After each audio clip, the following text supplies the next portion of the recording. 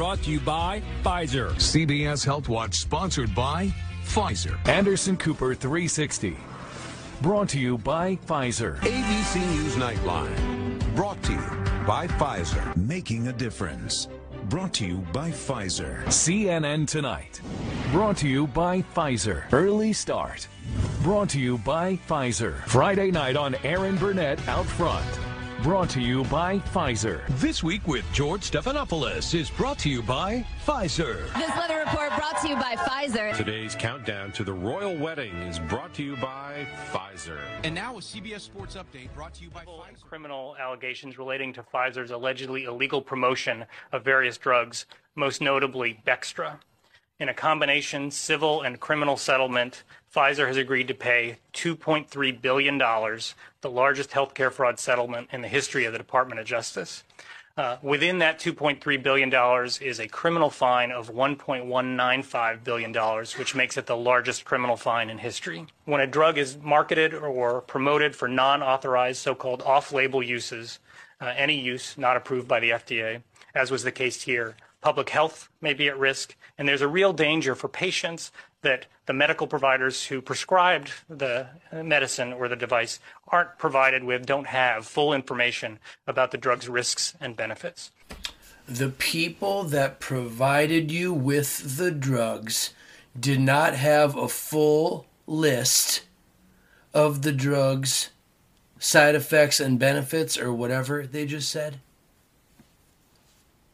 And these are the people that are mass advertising and sponsoring every TV show in the mainstream media, 5 big media conglomerate company world that control all the news and information you get to hear. And so how does that make you feel? You have any faith in Pfizer and the Pfizer vaccine? Now that you have a little background information on the history of this company? Ladies and gentlemen, I am Andrew for America. This is the Politics and Punk Rock podcast. This is episode 71. And today I'm going to cover a lot of stuff. We're going to kind of jump around a bunch of different topics just because I got a lot of clips I want to play for you guys and a lot of stuff I want to talk about. I got a picture I kind of want to paint for you about the present and the future here in not only the United States of America, but the world. So I just got done playing a clip for you, the Pfizer gag clip again. Obviously, they're sponsoring every mainstream media news show out there, seems. And then I rolled that right into the press conference of the largest criminal settlement in American history falling at the feet, the fault fell at the feet of Pfizer. The fault fell at the feet of Pfizer, the biggest criminal settlement in American history for selling off-label medicine, different pills and whatnot, selling it for non-prescribed, non-FDA approved, allegedly, reasons. And I've made the argument repeatedly, this is the company that's mass marketing and mass promoting the vaccine. So, who are you going to believe? You're going to believe the Joe Rogans of the world that are smart enough to go and look at the therapeutics and the prophylactics that have actually worked? Dr. Zelenko from Israel, I believe, treated over 7,000 patients with the Zelenko protocol successfully. So if you believe, my fellow Americans, that the only way to treat this COVID-19 pandemic is to get vaccinated against it, you are flat out incorrect. And that's just all there is to it. There are ways to get around COVID. And once you get those natural antibodies, that's the money. That's what everybody claims. Some people, like Joe Rogan said, when he got it, he was like, I was kind of like relieved that I got it. And a lot of people feel that way. They just want to get it so that they can fight it and beat it develop the natural antibodies against it, just like every other viral infection that the human race has ever been up against, regardless of the severity of that. And I just find it very fascinating. You can see the concerted effort to, no, don't go look for those therapeutics and those prophylactics, just get vaccinated. And you got the government in bed with the whole plan. Hey, America, just go get vaccinated. Just take a simple shot. You don't have to worry about your health. You don't have to worry about your lifestyle. You don't have to worry about the cancer-causing, cardiac, arrest issues, whatever, that you could get from your lifestyle and the shit that you eat, your food, that they're also trying to get into and pull the nutrients out of. Codex Alimentarius, we've been over that. All this stuff there is a big, big plan by the big club. And I'm just going to continue to illustrate this to you. If you get smart, you might be able to find ways around some of this stuff. You might be able to take a safer path. And you can only discover that if you seek out that path yourself, right? Why can't we all do what Joe Rogan did? Granted, he has a lot more money and a lot more access probably to certain things that maybe not all of us do. But that doesn't mean you can't go looking for it. If you want ivermectin and you can't get it prescribed by a doctor, I'm sure there's ways to find it. There's ways for you people to go out in the streets and find heroin and cocaine and acid and weed and fentanyl and everything else, right? It's not like there isn't a black market for this stuff. So, I don't get it. I don't understand why such a focus has been put on this vaccine. There's really only like one reason why. And the reason why is because all these companies that are in bed with government stand to make a fucking shitload of money off of your gullibility, naivety, stupidity, laziness, lack of awareness, lack of desire to seek out and discover true new information, etc., etc., etc. I want to read a little bit from, there was a recent Atlantic magazine article. And let me read this little beginning part. So the title is, America has lost the plot on COVID. We're avoiding the hardest questions about living with the coronavirus long term. Sarah Zhang reports. So she's a reporter reporting for the Atlantic. And I'm going to read this little blurb that she has here. At first, we were going to vaccinate our way to herd immunity. But vaccinations in the United States have plateaued. Then the Delta variant and waning immunity against transmission meant herd immunity may well be impossible even if every single American gets a shot. Experts tell Zhang that the United States needs to decide what level of risk it can tolerate if it's going to establish a clear plan out of the pandemic. But the level of COVID-19 risk we can live with is also not an entirely scientific question. Zhang writes, it is a social and political one that involves balancing both the costs and benefits of restrictions and grappling with genuine pandemic fatigue among the public.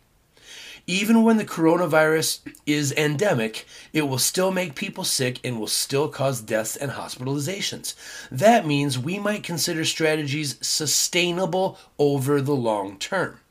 Better ventilation, for example, can make indoor spaces safer against all respiratory viruses, not just COVID-19. Even without mask mandates, people who feel at risk can still voluntarily mask up. America should also pay attention to the people at greater risk of contracting COVID-19, including those who are poor, who are less likely to be able to work from home, and who are less likely to have space to isolate from their family at home. Hard questions lie ahead, and the answers require political will.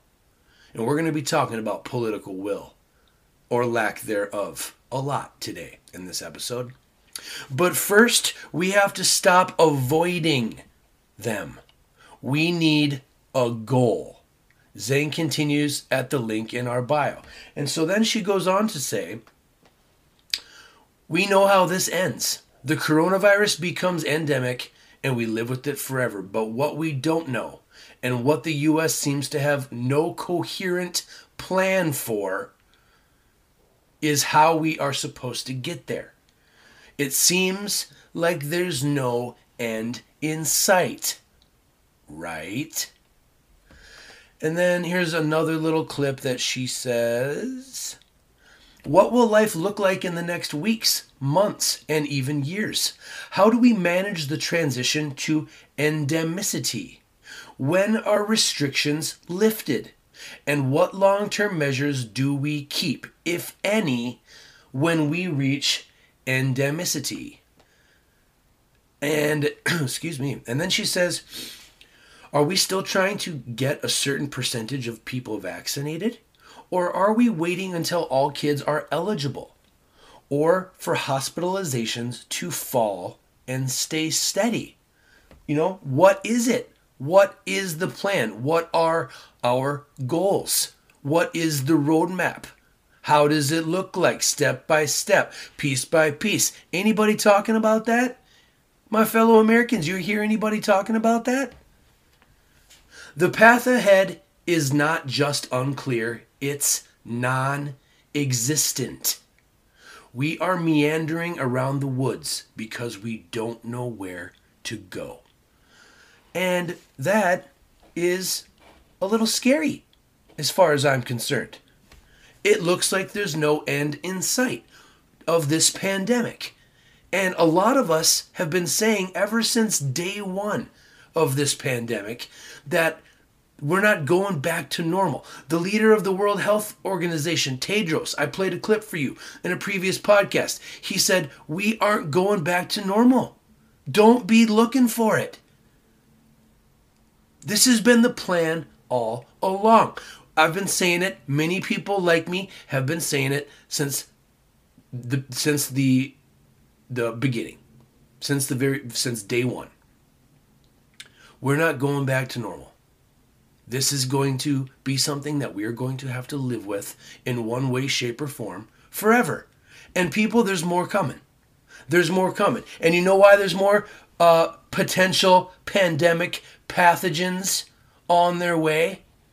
The reason is because, I've been talking about Rand and Fauci's little exchanges quite a bit. I played you guys some clips from them here and there along the way, chronologically as they kind of happened.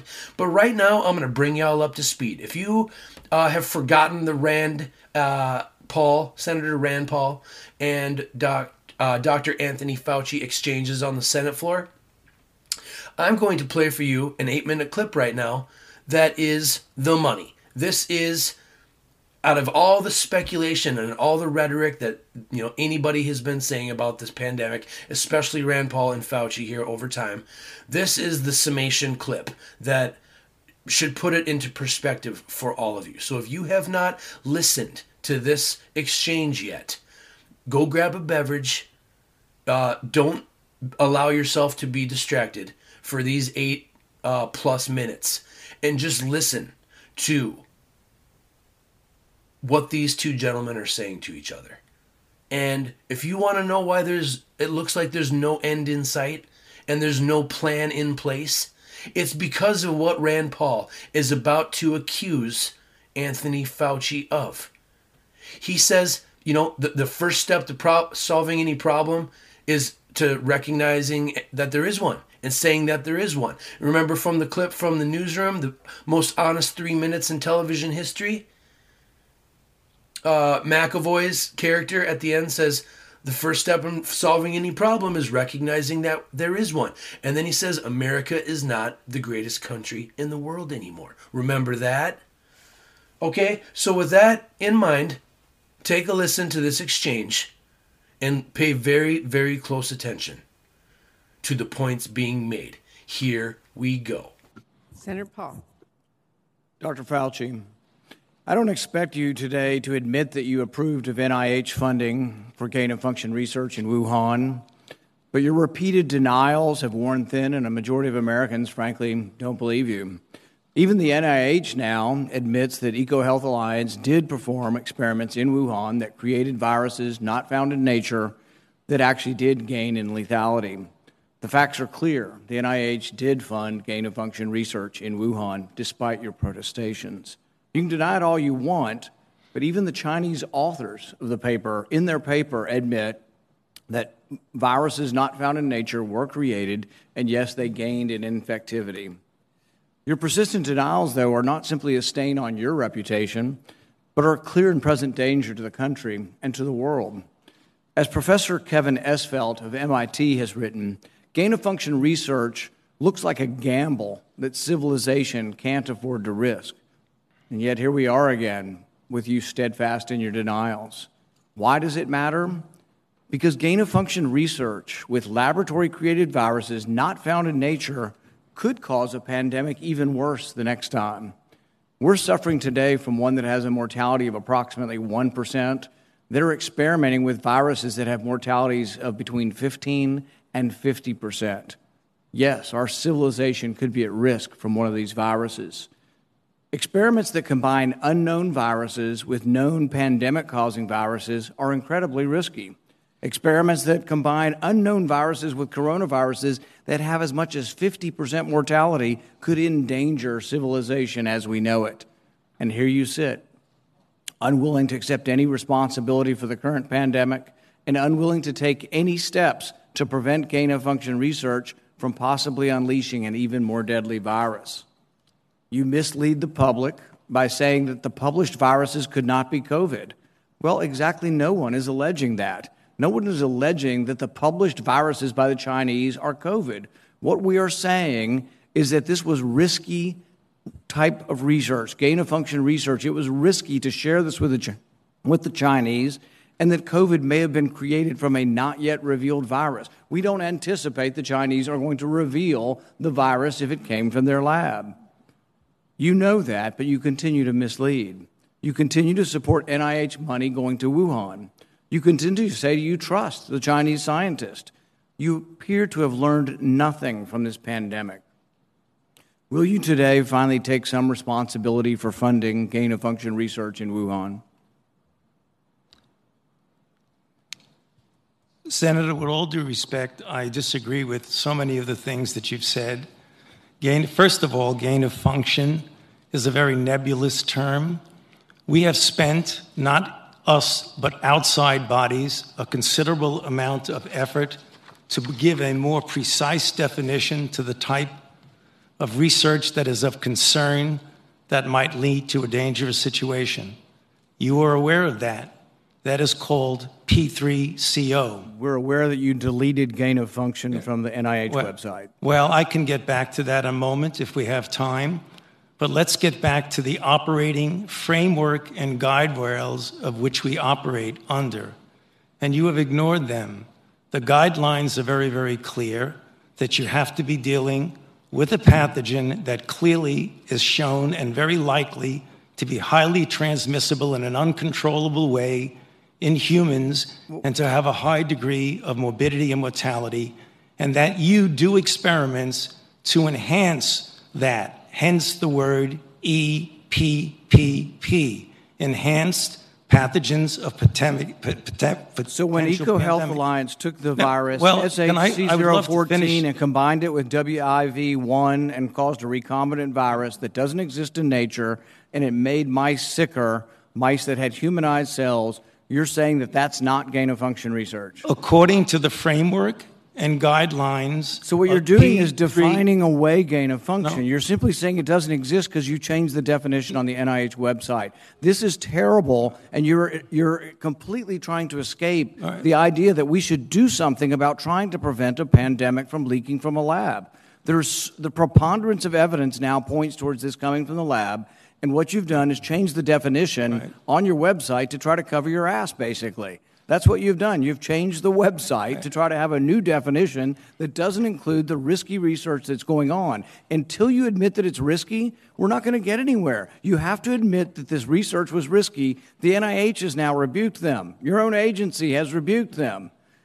But the thing is you're still unwilling to admit that they gained in function when they say they became sicker. They gained in lethality. It's a new virus. That's not gain of function?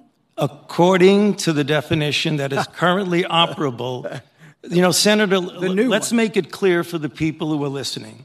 The current definition was done over a 2 to 3 year period by outside bodies, including the NSABB, 2 conferences by the National Academy of Science, Engineering, and Medicine on December 2014, March 2016.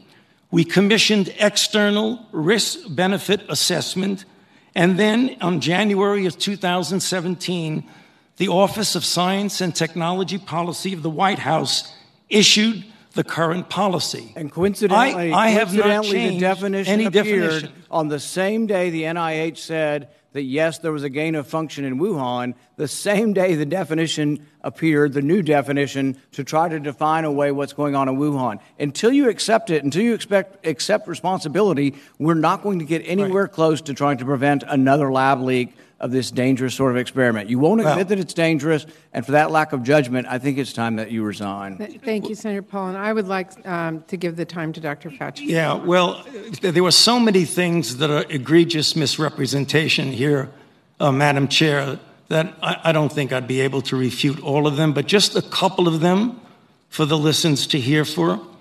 You have said that I am unwilling to take any responsibility for the current pandemic. I have no responsibility for the current pandemic. The current pandemic, okay? Number 2, you said the overwhelming amount of evidence indicates that's a lab leak.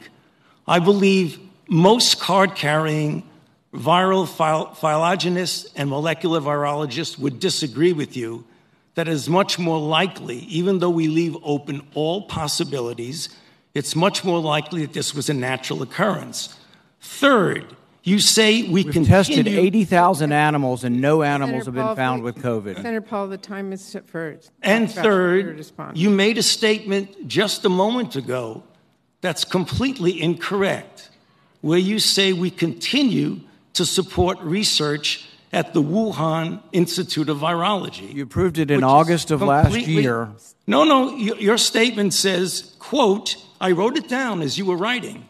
You continue to support research at the Wuhan Institute of Virology. You were in committee a month ago and said you still trust the Chinese scientists and you still support the research over there. You said it a month ago in committee. Senator Paul, I have allowed Dr. Fauci to respond. You've had your time. I'm going to give him. He's going to be dishonest. He ought to be challenged. Senator Paul, we will allow Dr. Fauci to respond after you've given accusations like that. Dr. Fauci.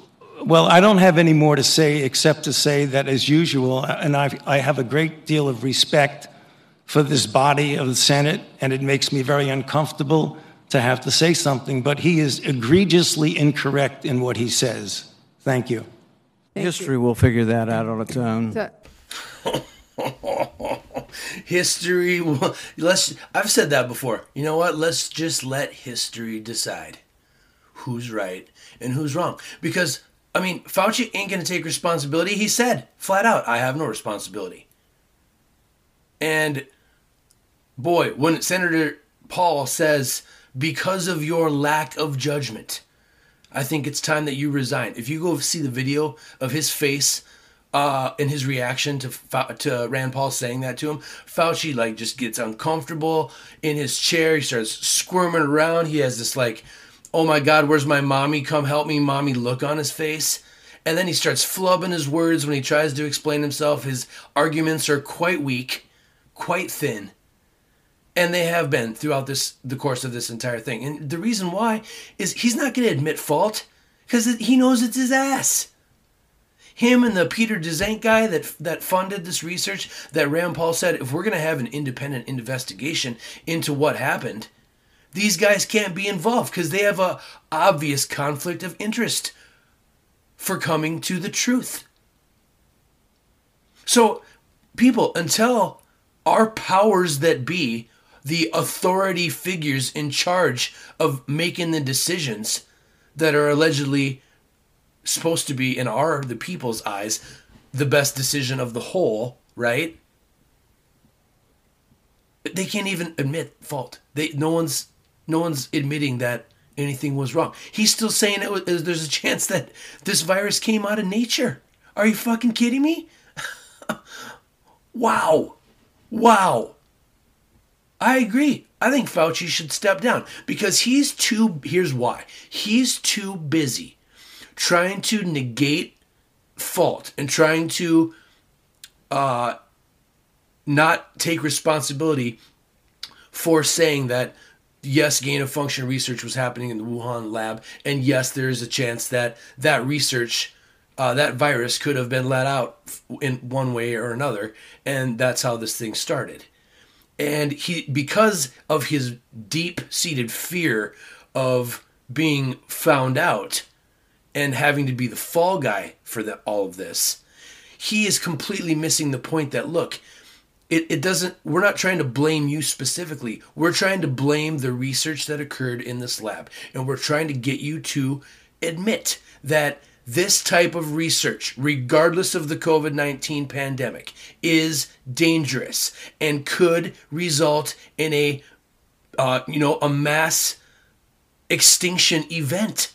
They're studying viruses that are 15 to 50% fatality rate compared to COVID, which is like 0.1, I think Rand Paul said. Like, Fauci is completely missing the bigger picture. And that's what Rand Paul is trying to say. He is trying to tell Fauci to his face, look, man, I'm not trying to blame you. I want you, as the head of this organization, to say and recognize and admit that this research is risky and could result in many, many, many more deaths around this world. Not only in the United States, but around this world.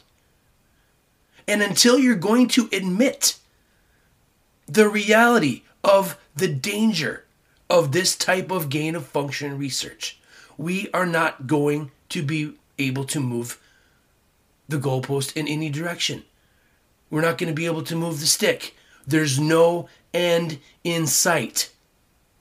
Because the authority figures, human beings, are making mistakes and not doing what they should be doing. And I've been over that stuff before, right? These big, huge organizations whose leaders we put up on a pedestal and think of them as these angels, these benevolent angels that are going to organize society for us. This fallacy of reality that some of you left-wingers out there just refuse to understand, that it's not real. It's a fantasy. It's a fairy tale. What you think is possible. Centralized control over a people and over an economy and a culture. People have responsibilities, not corporations, not governments. That's just, the word government and the word corporation is just a big word, one single word, that defines a group of people, individuals. People have responsibilities, not corporations. Why? Because a corporation is just a bunch of people. You can't hide behind the word corporation. I know, the whole idea of the word is limited liability. You think that's a good idea? To let these multinational corporations, Citizens United, a corporation is a person? People, that limited liability is good in certain ways to limit you from the people that run the organization from litigation should something terrible happen from the production and distribution of their product, right? That's the whole idea behind limited liability corporation. But if it gets to the point, if that whole idea and that philosophy results in the mass extinction of humanity, and nobody has to take the blame for that. You really think it's, you think Pfizer deserves to have limited liability anymore after having to settle the largest criminal and civil court case in history, in American history? I mean, it makes me kind of want to go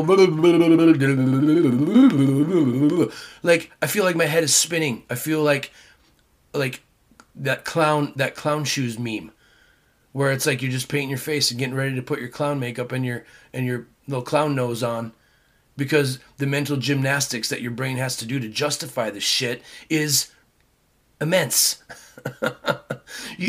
Oh man, I don't understand what it's going to take for us to understand. You know what? Here's a guy that can say people have responsibilities in a much more eloquent way than I can. Take a listen to good old Milty. First of all, the government doesn't have any responsibility. People have responsibility. This building doesn't have responsibility. You and I have responsibility. People have responsibility. The question is, how can we as people exercise our responsibility toward our fellow man most effectively? So far as poverty is concerned, there has never in history been a more effective machine for eliminating poverty than the free enterprise system and the free market. The period in which you had the greatest improvement in the lot of the ordinary man was the period of the 19th and early 20th century. Those of us in this room are the heirs of that. If you look at the real problems of poverty and denial of freedom to people in this country, almost every single one of them is a result of government action and would be eliminated if you eliminated the bad government failures. We have constructed a governmental welfare scheme which has been a machine for producing poor people. We have induced people to come under control of welfare. I'm not blaming the people, don't misunderstand me. It's our fault for constructing so perverse and so ill-shaped a monster as the whole set of welfare programs we have, under which we encourage people, families to break up. We encourage people to move from one part of the country and come to another, under which we have, in effect, made many people poor. Have I ever been where? Welfare or poor. I have, sir. Of course, more so than most of the people in this room. But you know, that's all irrelevant. Is there one of you who is going to say that you don't want a doctor to treat you for cancer unless he himself has had cancer?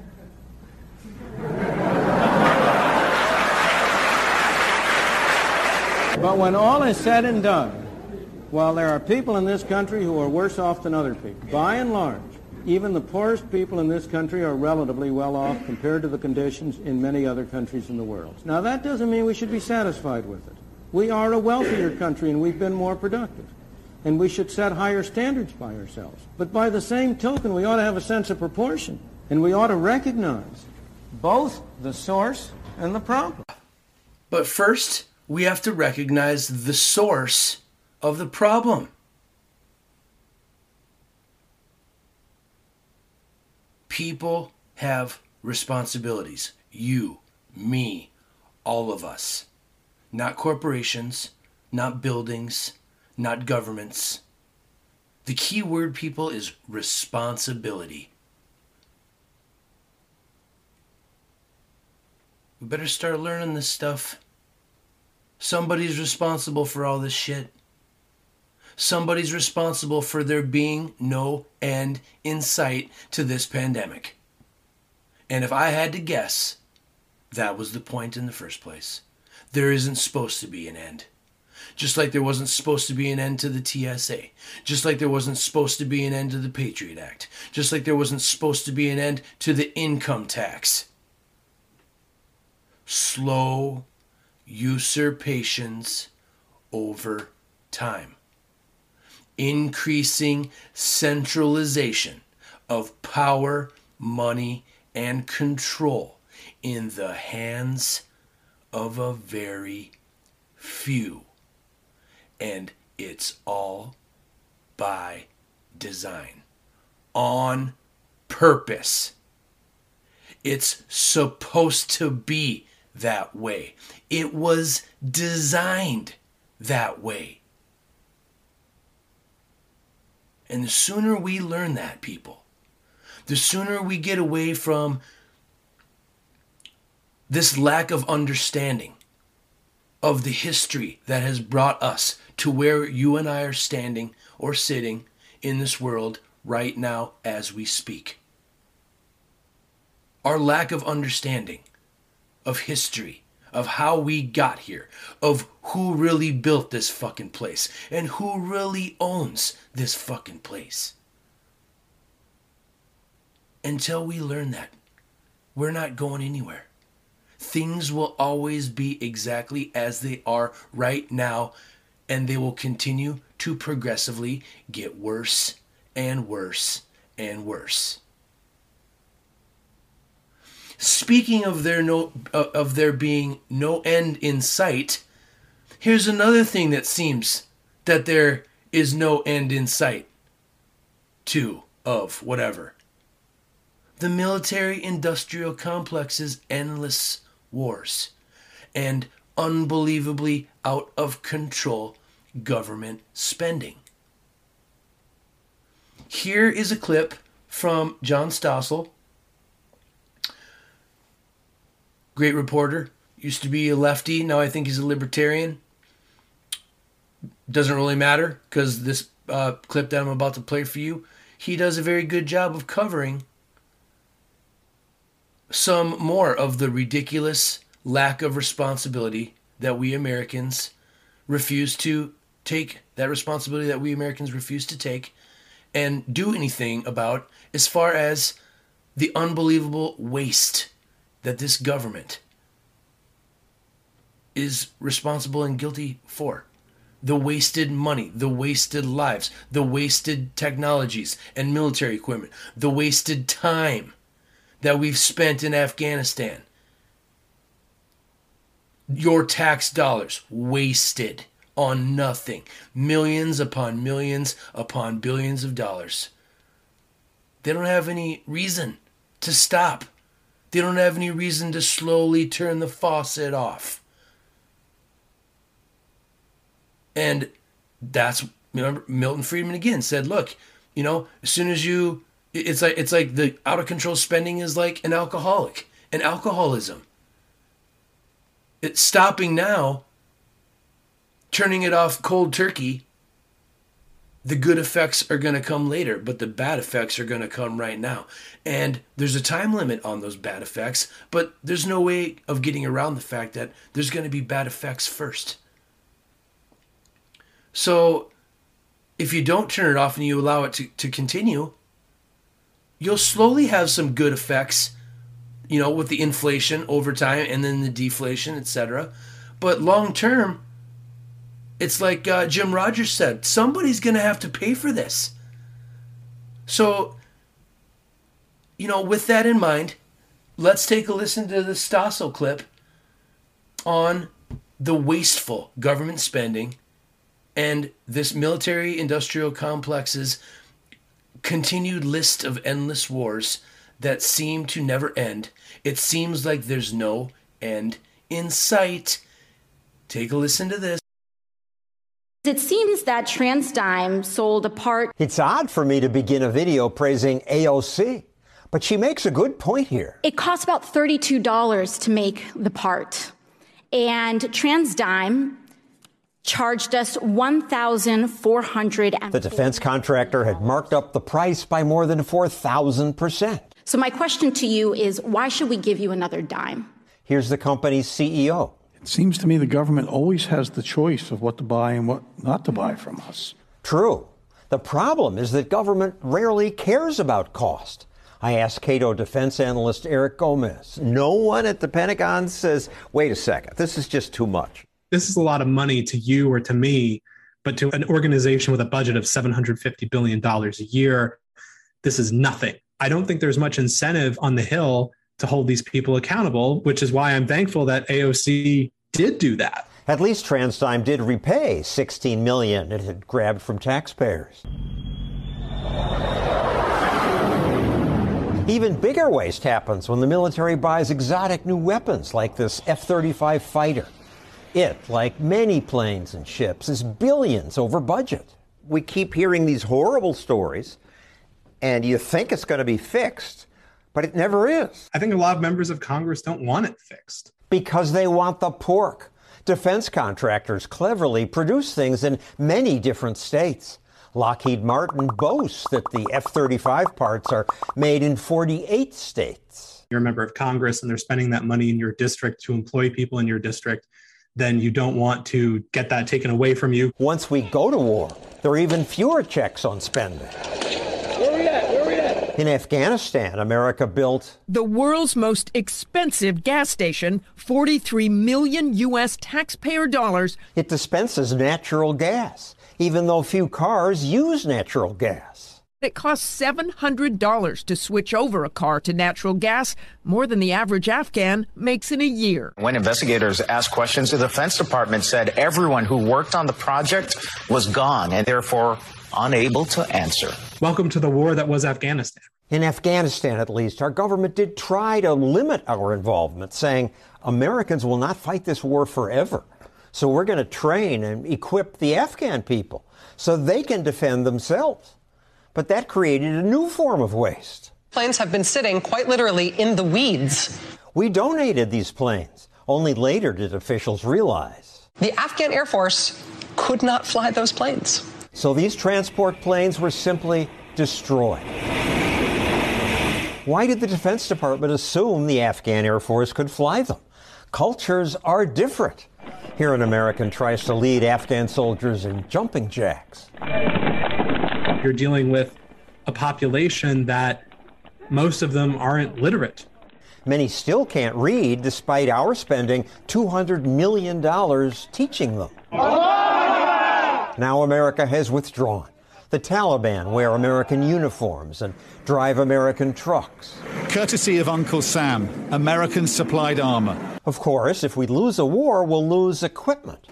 The only real way to reduce losses is not just to stop wasteful spending, but to make decisions about which things are worth fighting for. We can't do everything. I think the problem becomes we have any clear sense of where things are going to go, what our objective is. We have an objective, make the world safe for democracy. In Afghanistan, we had objectives of making it safe for democracy too. We had objectives of turning Iraq from Saddam Hussein into a democratic and rich society. And I don't think the record has been very good when we have goals like that. We could not afford to police the whole world. We already spend more on defense than the next 10 countries combined. We spend so much we can't even keep track of it. Every year, the Pentagon fails audits. Now it says it might pass one in 2027. How do they get away with that? People in private companies can't fail audits like that. No one wants to admit that they royally have messed up. No one in government ever admits that they've wasted our money because they always want to spend more. So spending grows. Few politicians will say no to anything. We post soldiers all over the world. More than 50,000 are still in Japan, tens of thousands in Germany and South Korea. Is it our job to protect South Korea from North Korea? To protect Taiwan from China? Ukraine from Russia? Israel from Iran? Now the military wants to spend more on climate change. No nation can find lasting security without addressing the climate crisis. The existential threat to America is climate change. This is nuts. We can't do everything. Government has to make some choices. If America is to have a future where we are both safe and prosperous, the military should focus on its core mission, defending America itself. All right. So all of this makes me think of 1984, Orwell. And I'm going to read this excerpt from The Theory and Practice of, listen to these words, oligarchical collectivism by Emmanuel Goldstein. And for those of you that have read Orwell's 1984, you know exactly what I'm about to say and what I'm about to read to you. What I'm about to read to you was written in the early 1900s, I believe. I forget when 1984 came out. I want to say it was in the 1920s. I could be wrong on that. And maybe he even wrote it a little before that. But just listen to the theory and practice of oligarchical, what's oligarchy? Rule by of the rich, government of the rich, by the rich, and for the rich, right? And what's collectivism? Socialism and communism. Okay? So understand what this plan is. And this goes right back to that joke, they said that joke that used to go around on Facebook in the meme that said, 1984 wasn't supposed to be an instruction manual. And the reason why is because of this. Chapter 3 of the Theory and Practice of Oligarchical Collectivism, War is Peace. The splitting up of the world into 3 great superstates was an event which could be, and indeed was, foreseen before the middle of the 19th and 20th century.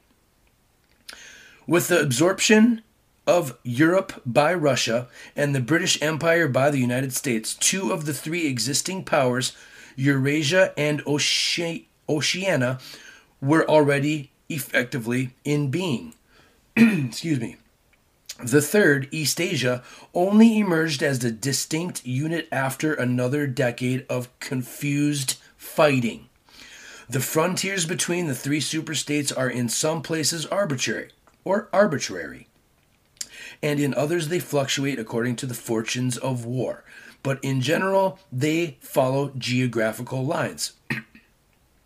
Eurasia comprises the whole of the northern part of the European and Asiatic landmass, from Portugal to the Bering Strait. Oceania comprises the Americas, the Atlantic islands, including the British Isles, Australasia, and the southern portion of Africa.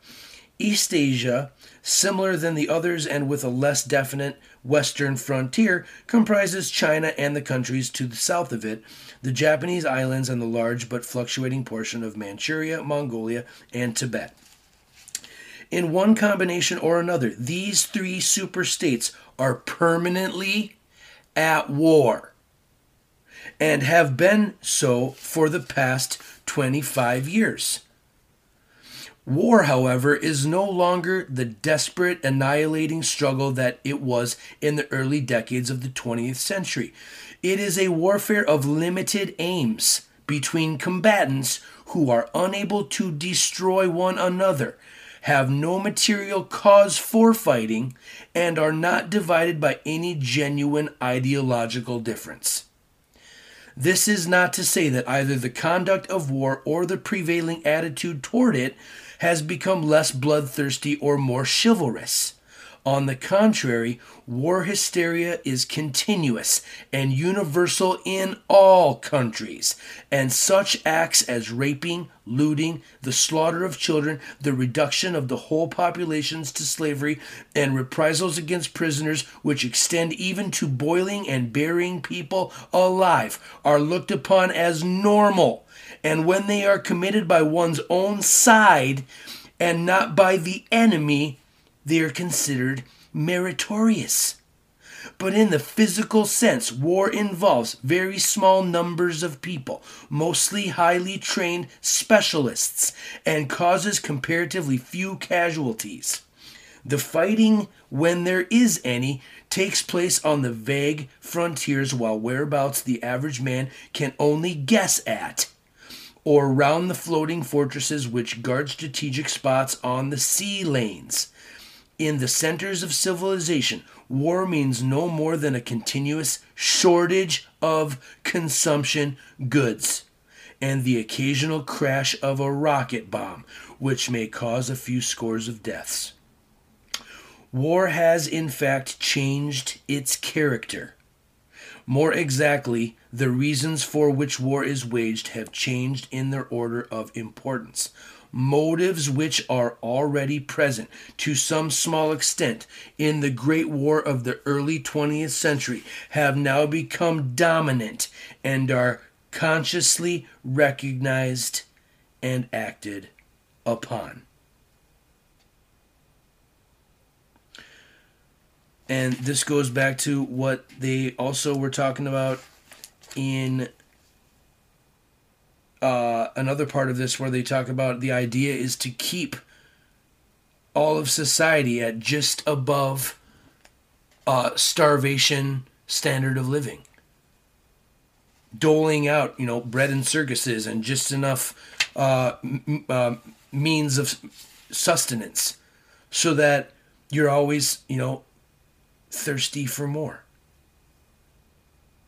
Purposely destroying consumption goods, keeping the war perpetual. Selling it to you through the media and the propaganda to get you to believe that it's far away. The war and the fighting and the destruction is happening in a faraway land.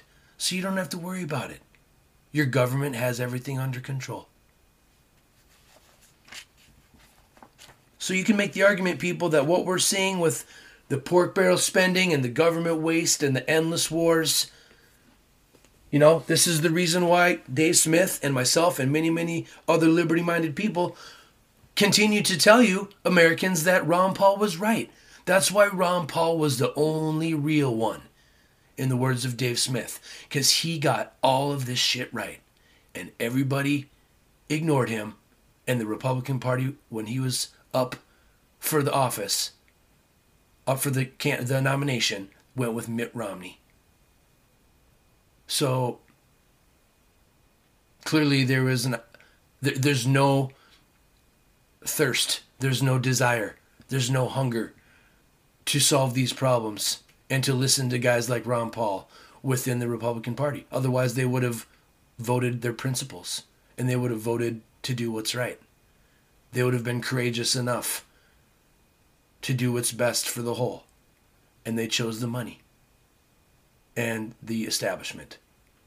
Because that's what the Republicans and the Democrats are. They're the establishment. Two parties dichotomy. The two-party dichotomy exists to make you think that you have a choice, and you have no choice. The divide and conquer agenda puts puppet on the left and puppet on the right in front of you, gullible, naive, idiot, ignorant American morons. And every 4 years, you continue to walk your ass into a voting booth and pick another one, yet another one, of one of these rich assholes who do not give a fuck about you, in the words of George Carlin.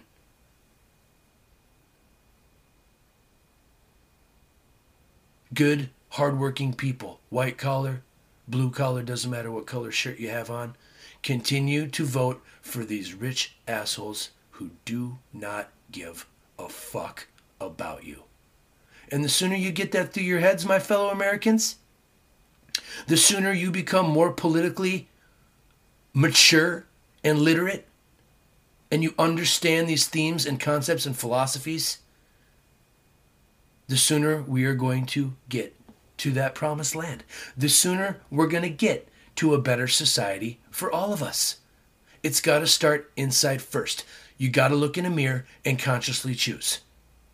And until you do that, you got to shut your fucking mouth and quit pointing the finger at other people and blaming all of the problems in this world on others. Because it's your fucking fault, just as much as it's your neighbor's fault. I'm going to take a break.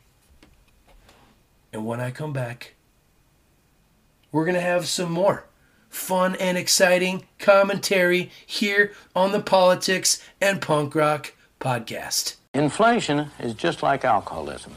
In both cases, when you start drinking or when you start printing too much money, the good effects come first. The bad effects only come later. That's why, in both cases, there's a strong temptation to overdo it, to drink too much and to print too much money. When it comes to the cure, it's the other way around. When you stop drinking or when you stop printing money, the bad effects come first and the good effects only come later. That's why it's so hard to persist with the cure. In the United States, 4 times in the 20 years after 1957, we undertook the cure. We lacked the will to continue. As a result, we had all the bad effects and none of the good effects. Japan, on the other hand, by sticking to a policy of slowing down the printing presses for 5 years, was, by 1978, able to reap all the benefits. All right, so welcome back. That was the clip I wanted to play for you I think it themes up quite nicely with regard to people. We know what the problem is, and we know what the cure is. That's not the issue. It's not that we can't figure out how to solve the problems. We know how to solve our problems. It's not that we don't, it's not that we're not able to do it. It's just that there's no desire to do it. It's become unsustainable, and people still continue to think that this is just going to last forever. And it's another one of the reasons why I have a hard time bringing a child into this world. I don't know if I want kids. And the reason why is because what kind of world are they going to be growing up in? What's going to happen to these children if we continue to march towards one world government, medical tyranny, police surveillance state, no freedoms? You know, you're becoming a number and not a name. They're going to put, you know, they're going to implant you with a microchip.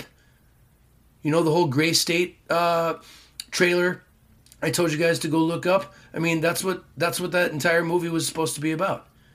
Is this FEMA camp, police state world where they mark you like you're in a concentration camp. And it's all by design. It's not like there's an existential threat. The powers that be control this entire fucking world at this point, people. Now they have to play the puppet master games. They have to continue to affect public opinion, manipulate your mind to make you believe in this fantasy world as if that's reality. And people, I'm here to tell you, remember I've told you in a previous podcast, there's the show and there's the reality. The show is what the powers that be, the establishment, the big club want you to believe is real. And then there's reality. The things that I'm talking about and other podcasters like me are talking about. That's the reality. You're not getting reality on the mainstream media. You're going to have to go to alternative media to get the reality. If you want the show, just keep watching the show. The show's in your face 24 hours a day, 7 days a week. And it's supposed to be that way.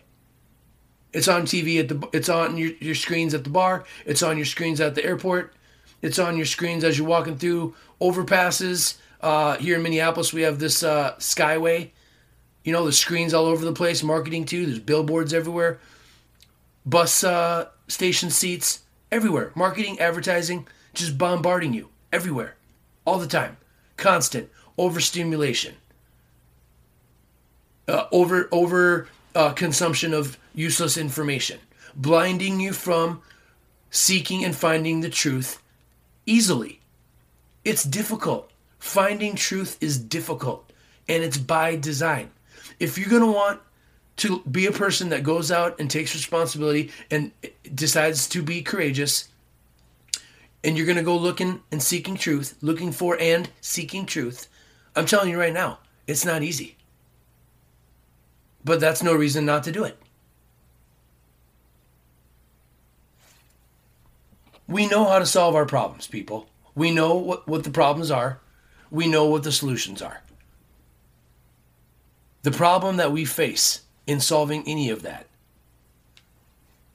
is developing the will to actually implement a plan. And there are very, very, very powerful forces in this world that have devoted their lives to making sure that that never happens. There you go. Now you know how the world works.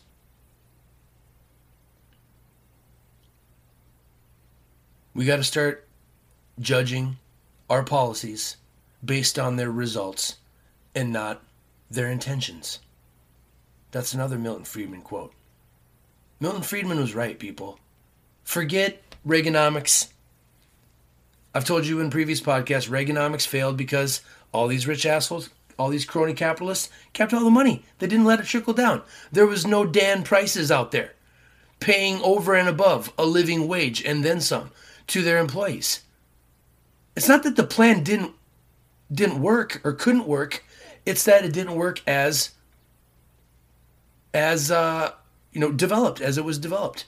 And I've said before, you can say the same thing about socialism and communism, right? You remember from the Michael Knowles and Bradley, whatever, Thompson, when they had that debate in the Crucifixion of Karl Marx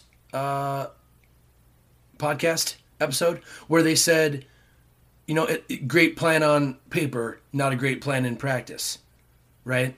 Well, you could make the same argument. I understand that. And a lot of people do. A lot of people argue that socialism and communism is the way because, laissez-faire economics and hands-off government, Reaganomics, trickle-down economics, etc. didn't work, right? And the reason why it didn't work is the same reason why socialism and communism never works. It's because fallible, imperfect, human being creatures are in control, making mistakes over and over and over again, more often than not. Where are you going to find these angels who are going to organize society for us?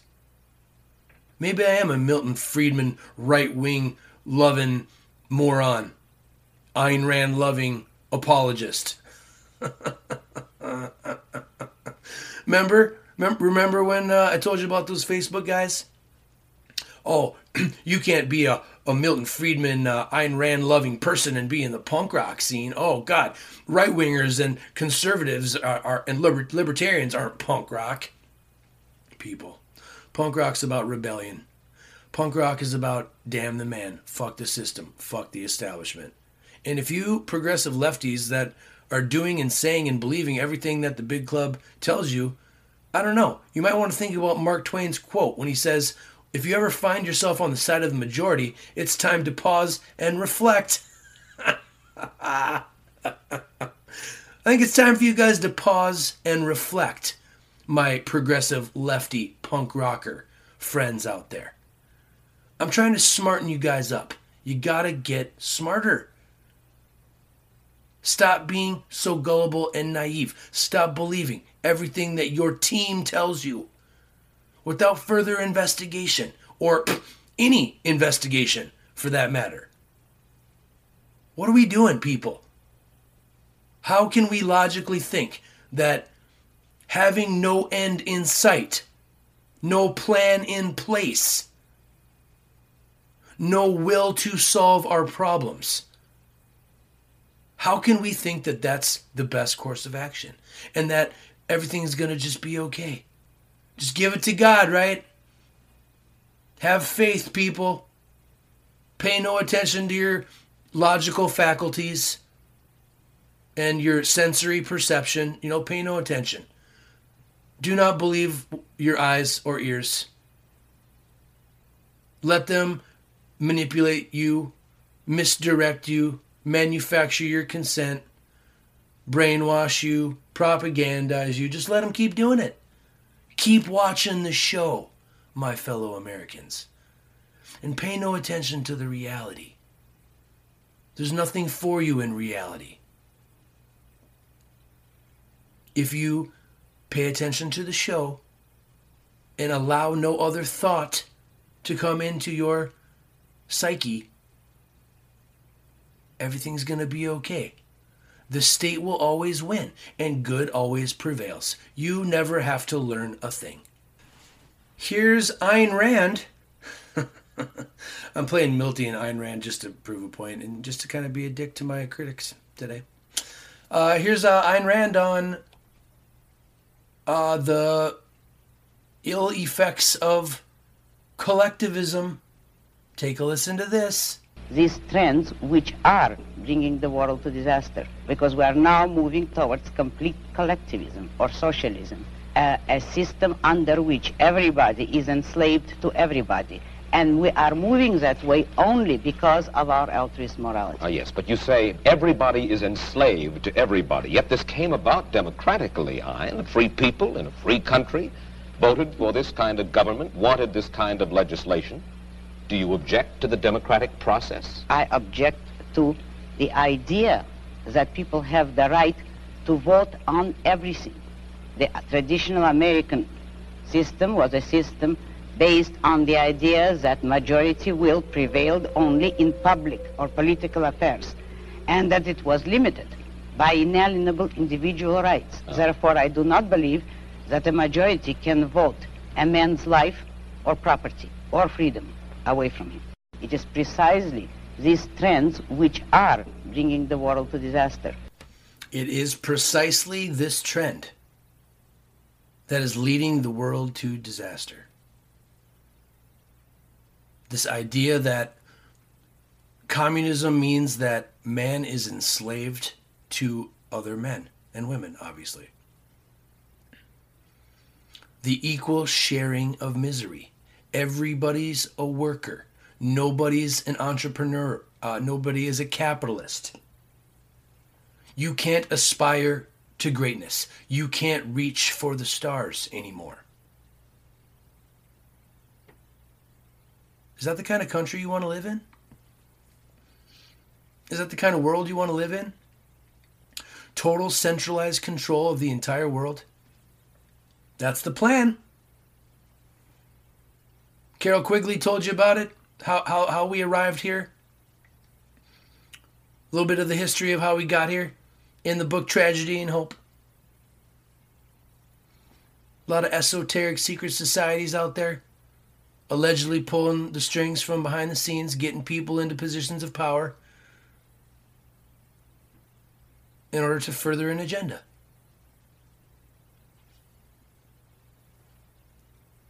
There's a reason, my fellow Americans, that there is no end in sight. There's a reason. And the reason is because there isn't supposed to be an end. There never was supposed to be an end. In every 20 years, they're probably going to roll out some new type of government action, legislation, that are supposed to have the best intentions of the whole in mind, but end up in reality failing miserably. And then there's no responsibility taken. There's no accountability. The devils get off and get to live forever. And you and me, the good, decent, hardworking American people, we die young.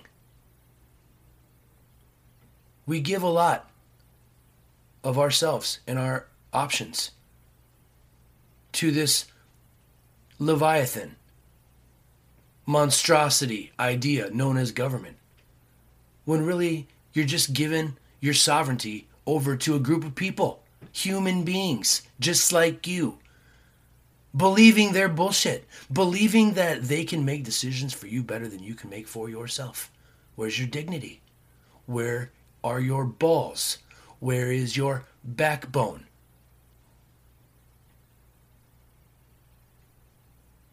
That is the ultimate question. It is the ultimate test.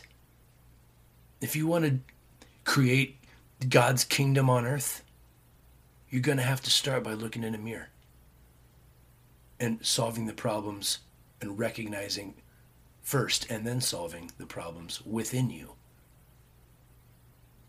And then as soon as you are the change you want to see in the world, as soon as you've patterned your life after what the type of citizen we all want to be, as soon as you do that, as soon as you arrive there, as soon as you achieve that goal, then maybe you can start finding some like-minded individuals and working together collectively, cooperatively, to start solving the problems in this world.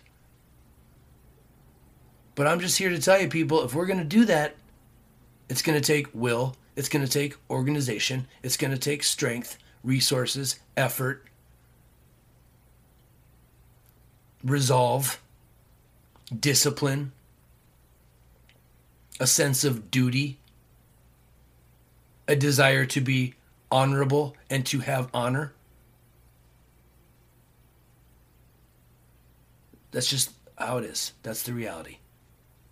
And if we don't consciously decide to be better tomorrow than we were today, as far as all of our problems go, people, there is and there will always be no end in sight. I want to play a clip for you guys that I found quite interesting. This is now President Joe Biden speaking to a room full of people about getting out of Afghanistan back in 2007. And I want you to pay very close attention to what he says and then put it into perspective when thinking about how he actually decided to leave Afghanistan while he was president of the United States. Take a listen to this. How we end this war. And it makes a big difference to tell the American people the truth about what our options are in ending this war. If tomorrow the order goes out from I'm President of the United States, I issue an order, end the war today, begin to withdraw all American troops. It will take a year to get the American troops out. Do you hear me now? That's the truth. It will take a year to get them physically out. Now, if you leave all the equipment behind, you might be able to do it in 7 months. And you leave those billions of dollars of weapons behind, I promise they're going to be used against your grandchild and mine someday. Can you believe that, people? If you leave all of those weapons and equipment behind, they're going to be used against your children and grandchildren one day.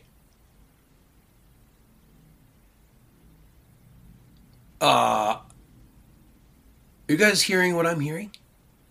That's exactly what he did. General Milley told you, there was a bunch of different strategies that we never anticipated. The Taliban taking over. We knew that it was on the table. We didn't know if it was going to be days, weeks, or even years. Even years. Here in 2007, Biden is saying, if I gave the order as President of the United States to get the troops out of Afghanistan, it would take a year because of all the equipment and weapons. And if we leave all the weapons and equipment, 6 months, 7 months, why the haste? Why did we make the decision to get out of there so quickly and in such a terrible, awful, disgusting way? There's some reasons behind that decision. I bet you anything. And I would love to know those reasons. Because it's not looking good for America on the world stage anymore. People can't trust us because of this terrible geopolitical military decision-making, strategy, tactics, or lack thereof. I don't know who these people are. You know, I've heard a lot of people lately say, you know what, the military's woke now. Really, the military's woke now? Are we just... does anybody else feel like we're just becoming a laughing stock of our own selves? It's like we're all becoming such a joke. And all of us are just like, that's just the way society's going. World's coming to an end, right? World's going to shit. You know, does anybody take responsibility? Does anybody, you know, is anybody accountable? Accountability. Is anybody accountable for this stuff? You know, are some of these people and organizations and companies and institutions above the law? Interesting stuff I recently heard about the Ghislaine Maxwell case that's coming up.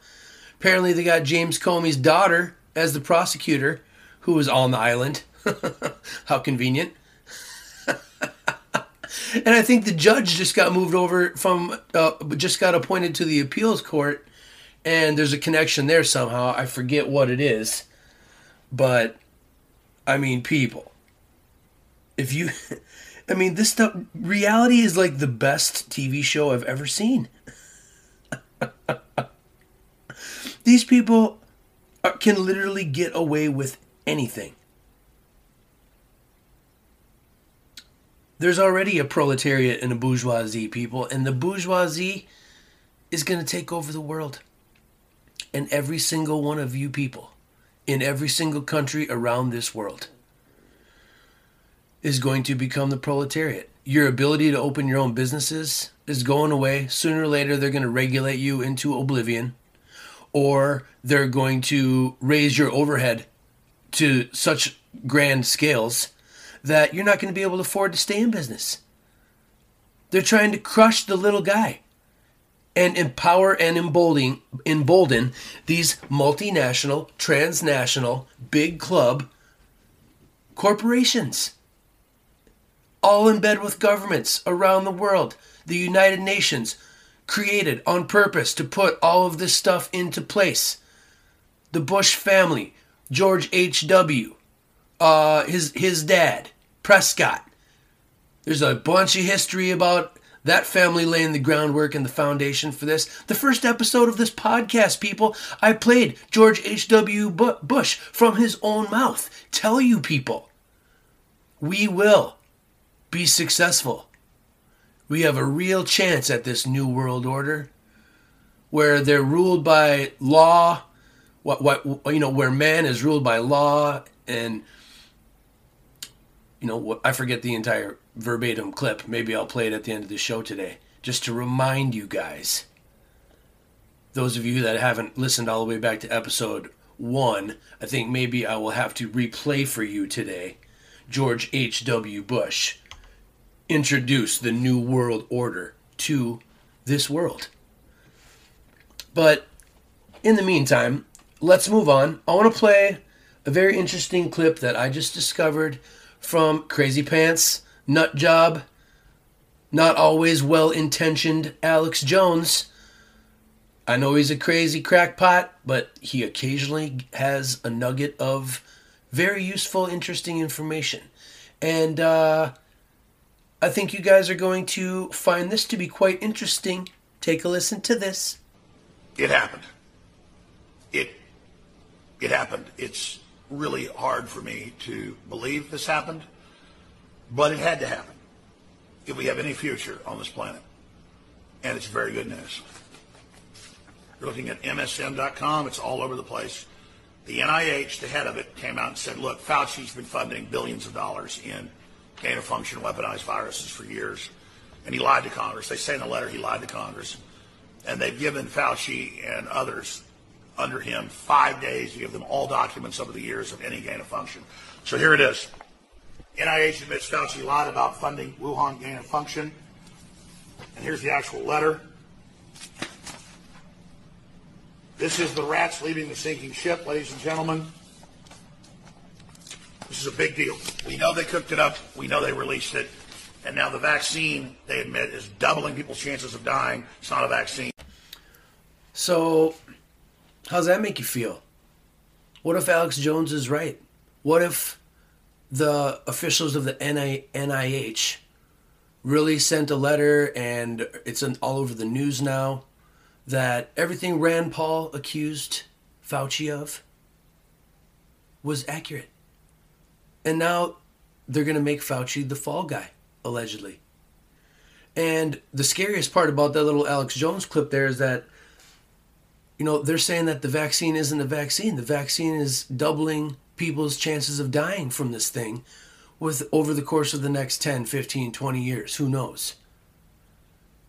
This is terrifying stuff, people. What if this is like really a V for Vendetta episode? Or the government cooks up some virus and it kills all these people. The movie Contagion, was that prepping us? The movie Pandemic that Bill Gates put on Netflix? Pretty sure that was preparing us. The media prepares you for the future, people, and that's what the media mind control, manipulation is all about. And now they got their ideology into the militaries of this world. Apparently now, like I said, the military's woke. I'm telling you, people, there's a small group of people, world planners, that we've been talking about on this show for quite some time. Remember, Aldous Huxley said the next era is gonna be the era of world planners. David Rockefeller said that the supranational sovereignty of an intellectual elite and world bankers is surely preferable to the national auto-determination practiced in past centuries. People, it's coming. The brave new Orwellian surveillance police state, world totalitarian socialist communist dictatorship, it's coming. Take a listen to this. I had to do a little bit of research about this story, and I have another little interesting part of the show today. Let me set this up. This is Alex Jones talking about some stuff I'm about to play for you. We're going to talk about that in a second, but then he tells his audience to go look up this guy named Jimmy Savile. I never heard of Jimmy Savile. He's an interesting guy, and I went and looked him up. After I heard Alex Jones say that, I got intellectually curious. Weird. And I got some interesting information about this guy named Jimmy Savile. So here we go. Take a listen to the clip first, and then we're going to explore together. Declaring war. Jimmy Savile's best friend. Look up Jimmy Savile. Declaring war on all of us. Here he is. So, ladies and gentlemen, my plea today is for countries to come together to create the environment that enables every sector of industry to take the action required. We know this will take trillions, not billions of dollars. We also know that countries, many of whom are burdened by growing levels of debt, simply cannot afford to go green. Here we need a vast military-style campaign to marshal the strength of the global private sector. With trillions at its disposal, far beyond global GDP, and with the greatest respect, beyond even the governments of the world's leaders, it offers the only real prospect. He goes on to say the only real prospect of solving the climate crisis in our world, basically, is what he said. I'm paraphrasing.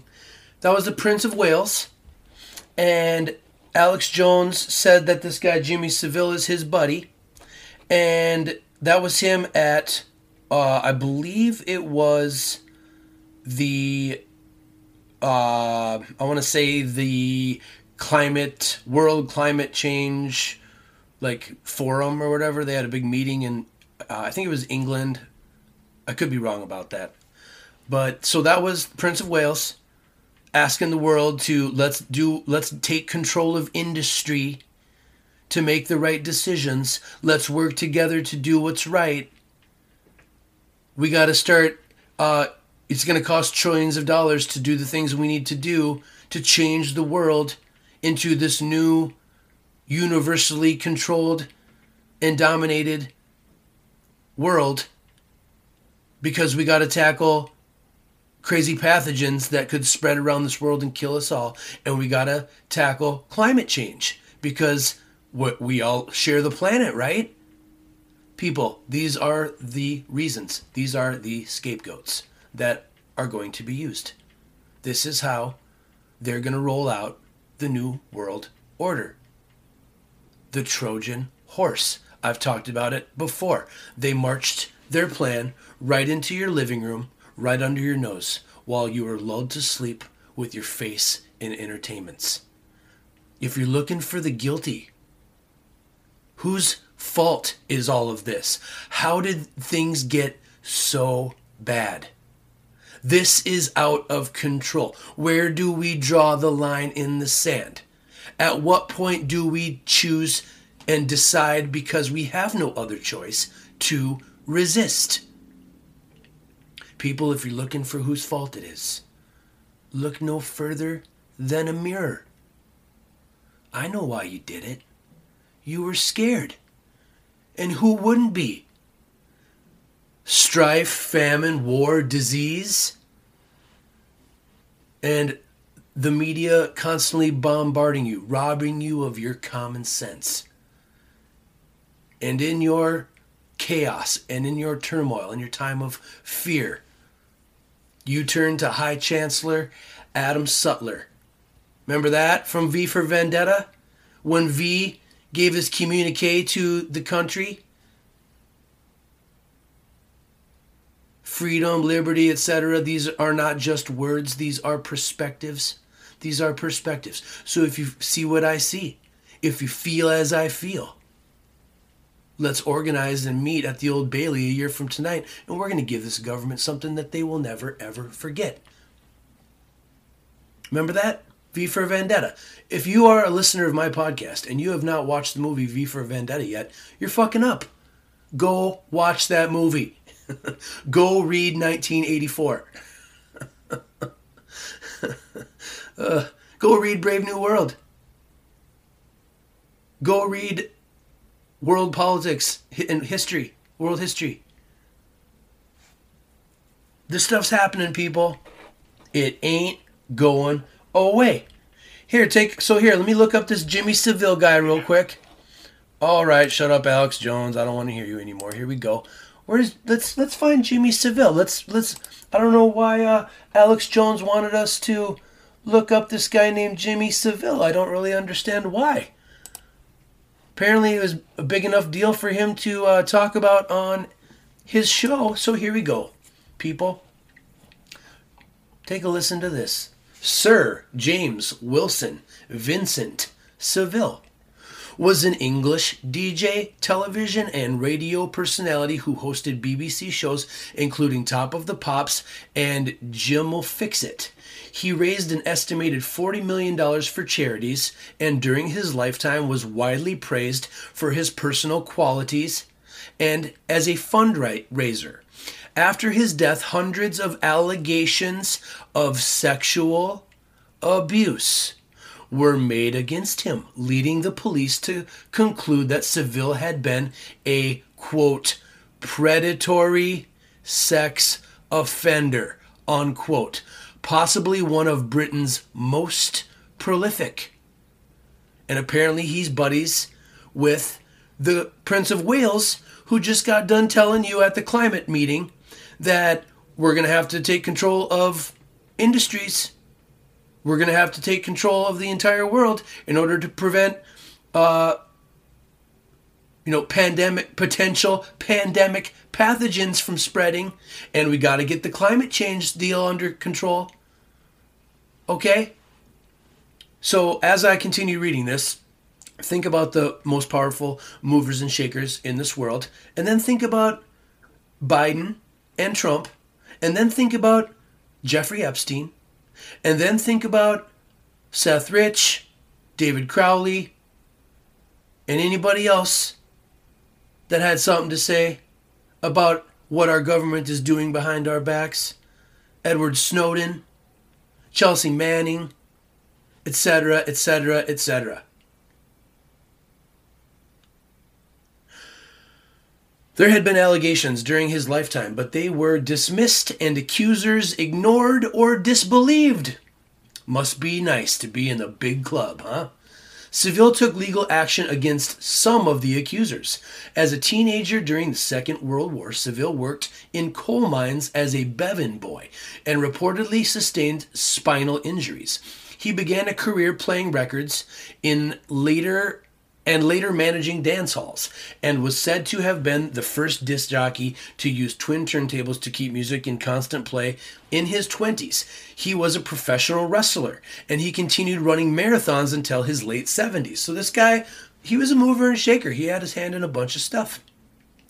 His media career started as a DJ at Radio Luxembourg in 1958 and on the Tyne Tees television show in 1960, and he developed a reputation for eccentricity and flamboyance. At the BBC, he presented the first edition of Top of the Pops, broadcast on Radio 1, 1968, presented on Jimmy'll Fix It, etc. Okay. During his lifetime, he was known for fundraising and supporting charities and hospitals, in particular the Stoke Manville Hospital in Aylesbury, Leeds General Infirmary, and Broadmoor Hospital in Berkshire. In 2009, he was described by The Guardian as a prodigious philanthropist and was honored for his charity work. All these creepy, predatory, sex offender, pedophiles, people, why are they always such big philanthropists? Why are the people pulling the strings of all the Ivy League schools and trying to control and dominate the world all such big philanthropists? Why is Bill Gates such a big philanthropist?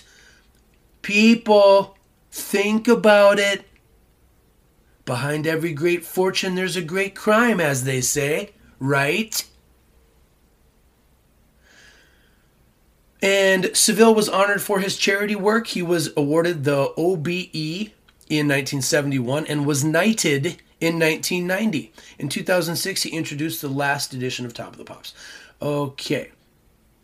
In October 2012, almost a year after his death, an ITV documentary examined claims of sexual abuse by Seville. This led to extensive media coverage and a substantial and rapidly growing body of witness statements and sexual abuse claims, including accusations against public bodies for covering up or failure of their duty to investigate. Scotland Yard launched a criminal investigation into the allegations of child sex abuse by Seville, spanning 6 decades, describing him as a predatory sex offender, and later stated that they were pursuing more than 400 lines of inquiry based on the testimony of 300 potential victims via 14 police forces across the UK. By late October 2012, the scandal had resulted in inquiries or reviews at the BBC within the National Health Service, the Crown Prosecution Service, and the Department of Health. In 2014, investigations into Seville's activities in 28 NHS hospitals, including Leeds General Infirmary and Broadmoor Psychiatric Hospital, concluded that he had sexually assaulted staff and patients aged 5 to 75 for several decades. This man is a disgusting piece of shit. These are the people in control of this world. Are they Satan worshipping, devil worshipping, reptilian Luciferians? Are they secret societies? Are they Freemasons and Rosicrucians? Who are these people? This club of aristocrats, in the words of Dr. Rima Lebo, who said that they're going to get rid of the useless eaters soon, when she was treating that head of state that she told Jesse the Body Governor Ventura in his show in, I think it was 2007, Conspiracy Theory. And then now you got Klaus Schwab in the Here and Now writing a book called COVID-19, The Great Reset, where he flat out tells you we're going to get rid of millions, if not billions, of useless eaters. Over 50% of the remaining billion, 500 million, are going to be of Asian Chinese descent because of their long history of being a regimented, disciplined people who are used to following orders and instructions without question.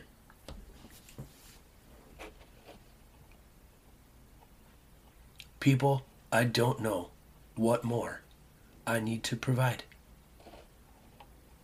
I wish all this stuff was garbage bullshit. I wish this was actual conspiracy theory. But this stuff can be sought out and discovered simply by jumping around and reading stuff on the internet, people. It ain't being hidden from you. You just aren't seeking this information out. And if all of us took 5 minutes out of our oh-so-busy, egocentric days, where we're only worried about ourselves, living at the expense of everyone else, no intellectual curiosity, no intellectual honesty, just allowing the cable TV news propaganda to wash over you, lulling you to sleep, a painless concentration camp where you're going to have your freedoms taken away, but you're going to rather enjoy it because of the bread and circuses, because of the entertainments, because of the media manipulation enhanced by pharmacological methods.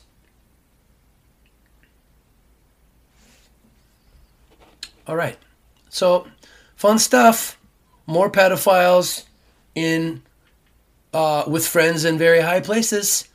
Seems to be a trend is forming. Definitely seems like there are trends that can be discovered.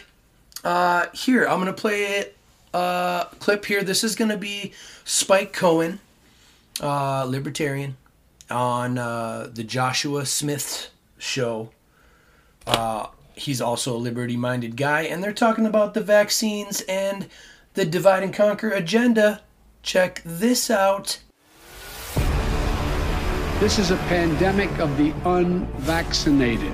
We must increase vaccinations among the unvaccinated with new vaccination requirements. It's not going to work. We have other countries with much higher rates of vaccination, and they're seeing record surges of COVID because that's what viruses do. Many of us are frustrated with the nearly 80 million Americans who are still not vaccinated. Their freedom. I want my freedom to live. Rest in peace, Wheezy. We are going to need the people to engage in age-old American tradition of simply saying, no, I'm not going to comply. Now, what are you going to do about it? It never stops. They want things to get worse because they want you to suffer so that they can grandstand on your suffering and push for even more control. They have criminalized freedom. They've made getting sick illegal. This isn't about COVID any more than the Patriot Act was about Al-Qaeda. It's about government asserting more control over your lives, your rights, your property. Your lives, your rights, your property, etc., etc., etc., right? People are getting smart. People are waking up. And remember when I talked to you guys about the book Confessions of an Economic Hitman? John Perkins traveled around the world working for multinational corporations, trying to get them to take on these big structural adjustment loans so that they could basically come in, take all the resources, dominate the country, expect them to vote with them on the world stage. Pretty much nation building and imperialism is what the ultimate goal and the ultimate job of his profession is. So just to refresh your memory, let me remind you of what John Perkins told you guys about how this world really works, the deep state, the big club, the world planners, etc. And then I got another juicy clip from a former CIA officer telling you guys a little bit of reality. Here we go, John Perkins. We economic hitmen really have been the ones responsible for creating this first truly global empire. And we work many different ways.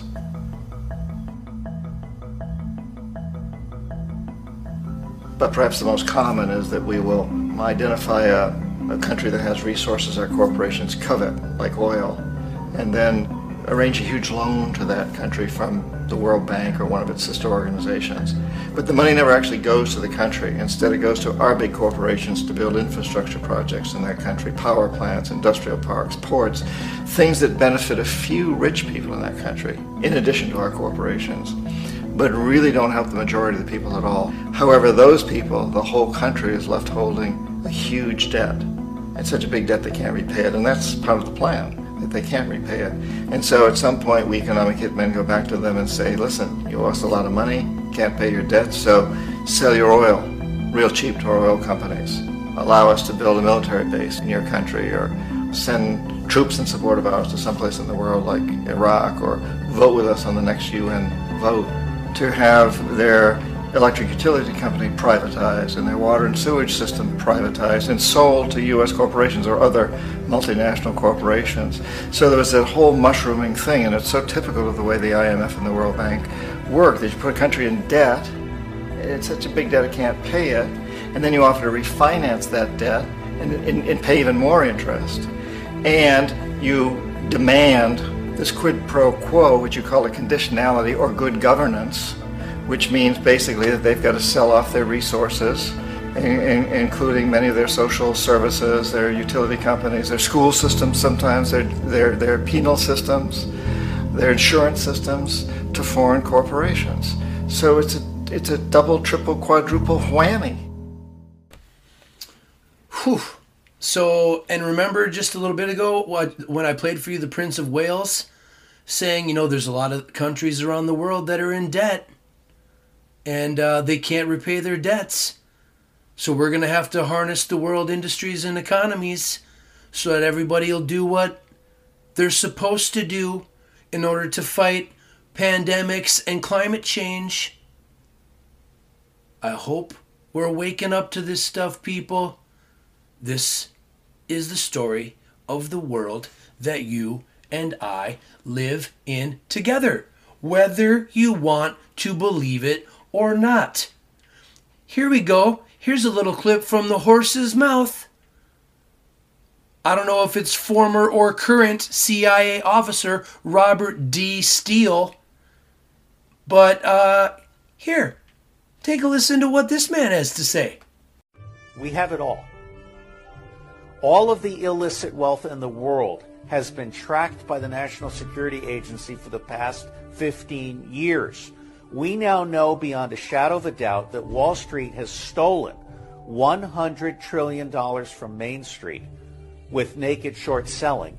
We also know that Wall Street has laundered $100 trillion in dirty money from trafficking in children and women and drugs and guns and gold. I can never tire of saying that 90% of the people in the U.S. government, the U.S. military, the U.S. intelligence community are good people trapped in a bad system. The secret intelligence community serves the deep state. It does not serve the American public. And CIA in particular has been doing torture, rendition and torture, drone assassination, regime change, imperialism, covering up for pedophiles, sex trafficking, yada, yada, yada, etc., etc., etc. You know what that clip just reminded me of? People, we were warned about all of this. Thomas Jefferson. If the American people, quote, if the American people ever let the federal government control the issue of currency, the banks and corporations that will grow up around the people will rob the people until they are homeless on the continent that their fathers conquered, unquote. I don't know what's going to take, people. I don't know what it's going to take for us to wake up. But we better do it soon. I'm going to play this clip. This is pretty funny. This is kind of a subject change. But this is the Tim Pool show with all of a huge panel of colorful characters. Joe Rogan's on here. Alex Jones is in there. Michael Malice is in there. I can't remember who else. There's a few other choice social commentators on this panel talking about how the progressive left is a cult. And it is. It's a media manipulated, propaganda induced brainwashing technique that has created the wokeism cult. And people are waking up to this too, and boy, I'm glad they are. I'm glad they are. Take a listen to this. This is cult shit. Yeah. Yep. We're in a cult. Yes. This is a Yes, cult. dude. Tell us, Joe. Tell us. We're in a cult. Tell us, Joe. Tell us, Joe. Joe Rogan. Speak to us, Tell leader. How does the Kool-Aid taste? Shut up, Dr. Joe. How's the Kool-Aid? No, we are in a cult. Not- Joe, start over. This information is not based on reality. This is Yes. a left-wing cult, and they're pumping stuff out, and then they're confirming this belief. They're all getting together, and they're ignoring contrary evidence. Yes. They're ignoring any narrative that challenges their belief about what happened, and they're not looking at it realistically. They're only looking at it like you would look at it if you're in a fucking cult. Sounds It's like a religion. weird left. Cult is a religion that's just like it's just older. Yeah. You know, I had a Non-theistic bit about it. They're Well, like, a cult doesn't let you ask questions. Joe, go ahead. Well, a cult is made by a guy, and that guy knows it's a cult. In a religion, that guy's dead. That's the difference. Like, religions are just cults that last longer. You and know- some of them prove to be worthwhile, like social and economic and even moral structures. Yeah, so at the end there, it's not like Rogan was going to start talking shit about religion, but he was just saying, I mean, he's got a point. I mean, a religion is basically a cult that has lasted a very long period of time and became the overarching worldview of a group of people, and they've operated under the tenets of that for better or for worse. So it's not like there's anything wrong with religions. I guess there's not really anything wrong with cults. But if you're going to live in a free society, I've said it before, right? You got to be able to let people do what they want to do and believe what they want to believe, so long as they don't infringe on your property, your health, your life, or your ability to sustain yourself, right? And that's where the problems begin, is when religions and cults start doing fucked up shit to people and expecting them to do things and taking control and exercising power and force over them, just like governments do, right? It's all a big game of control. Certain people controlling everybody else. People controlling people. Doesn't matter what pretty word you put on it. Corporation, government, kingdom, people. It's just a group of people. Stop putting people on a pedestal. Start believing your intuition about certain things in this world. You're probably not wrong to be skeptical and to question some of the shit that your alleged quote-unquote authority figures are trying to get by you and try to get you to believe. Gerald Massey once said, "They must find it difficult, those who have taken authority as the truth, rather than truth as the authority." My fellow Americans, I suggest we all start seeking truth and looking at truth and to truth as the authority. If you want to progress as a people and as a culture and as a world, something to think about, just saying. People, let's turn up the optimism and the fun for a hot second. And let's play, before we play some punk rock, I want to play this Tulsi Gabbard clip. This is actually a good take. This is a pretty sweet take. So here we go. Tulsi talking about CRT and the police state and criticizing A.G. Garland. Here we go. Also here tonight, former Hawaii Congresswoman and former presidential candidate Tulsi Gabbard. So, Tulsi, tell me, do you think that parents need to be concerned about heading to Gitmo? Every American should be concerned about what's happening right now, Ben. This is something that's bigger than Democrats versus Republicans. What we're seeing here is about the powerful elite in this country using their power to try to silence and control us. What is so dangerous about this situation is we have the Attorney General essentially weaponizing our federal law enforcement agencies to intimidate and silence the American people, to try to silence us into compliance, essentially. And the reality is that, as you know very well, whether we disagree or agree with each other, whether our speech is quiet or obnoxious, our speech is protected by the First Amendment. It's something that I, as a soldier and as a member of Congress, took an oath to support and defend, the Constitution. And I may hate the speech that you say, I may completely disagree with it, but I will lay down my life to protect your right to say it.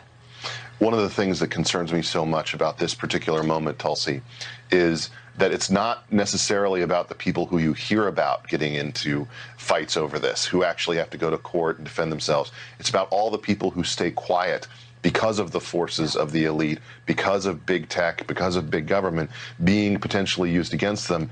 They essentially are quelled into silence because they don't want to be at the end of that spear. And that's why it's so important for us to stand up, to speak out, to fight back, to take a stand for our freedoms. the kind of action that we're seeing from Attorney General Garland, it makes our country look more and more like we're moving to a police state rather than being the land of the free. And so now is not the time to allow them to intimidate us into silence. Now is the time that we, the American people, really must take this stand for each other, for our civil liberties, for our freedoms, because unfortunately those who are in power, those who are supposed to be leading our country, rather than upholding our civil liberties and freedoms, these kinds of actions are violating and infringing upon them.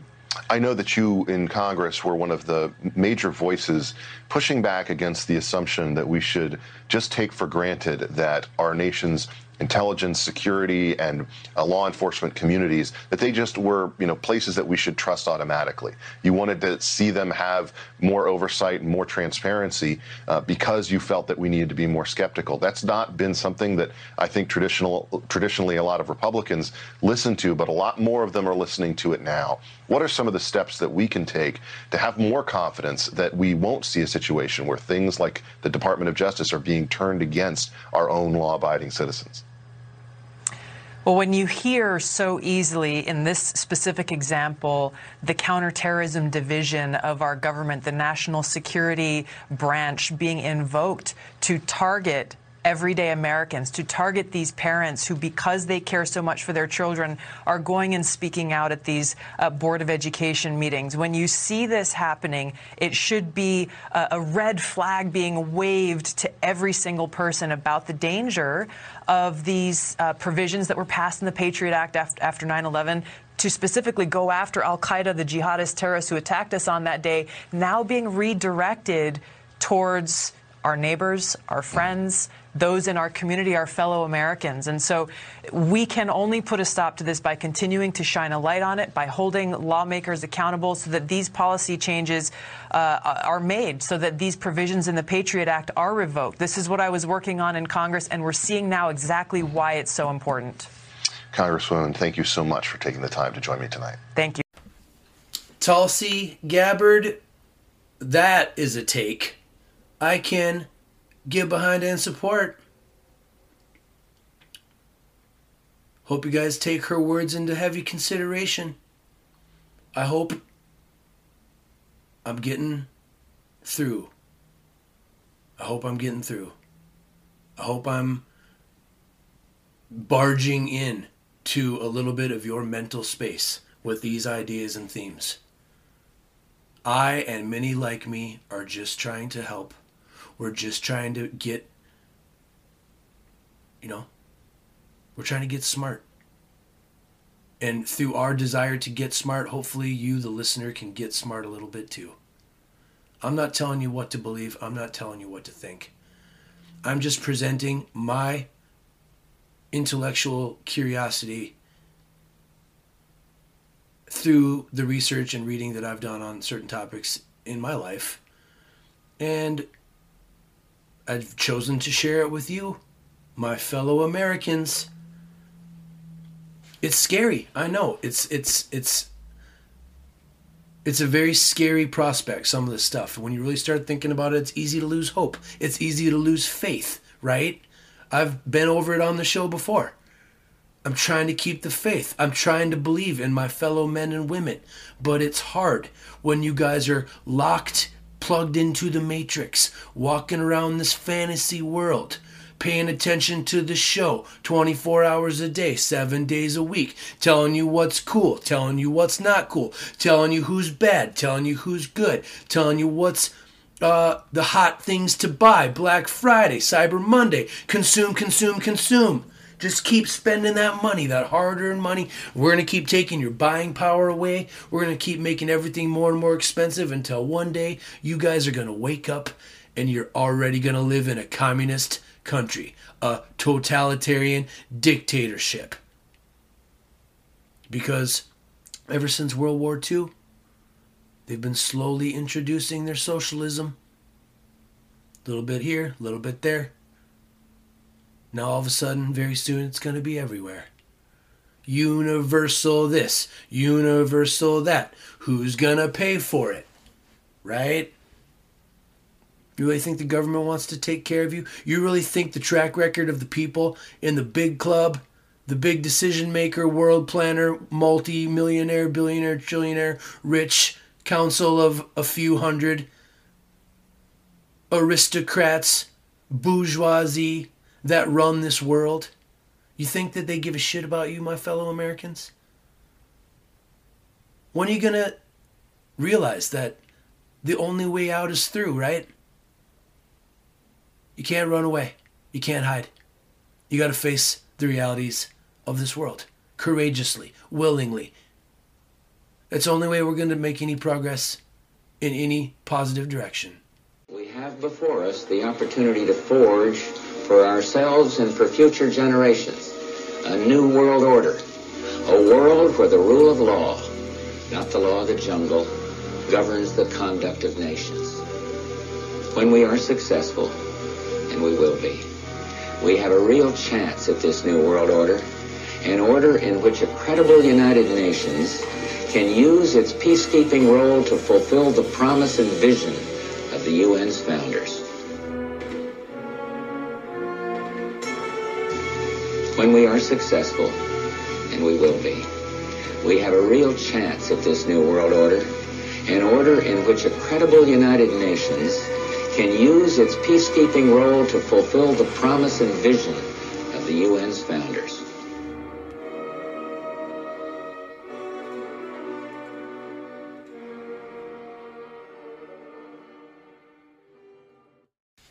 And my fellow Americans, like I say in episode 1, who are these UN founders whose promise and vision are going to be realized? Small group of people having a vision for a new world order straight from George H.W. Bush's own mouth. I'm not making this shit up. People, thank you for listening. I love you very much. This has been episode 71 of the Politics and Punk Rock podcast entitled No End in Sight. And until we all look in the mirror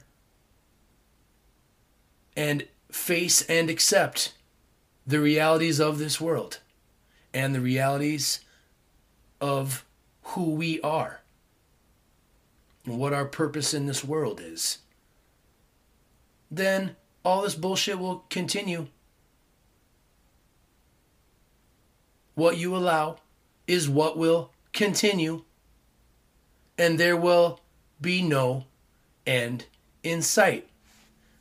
Ever. Send me an email, andrewforamerican1984@gmail.com. Visit the website, politicsandpunkrockpodcast.com. Buy a t-shirt or donate to the show. Start looking for me on all of your favorite social media platforms out there. Make sure you're listening to all of these podcasters that I've been plugging and talking about on my show.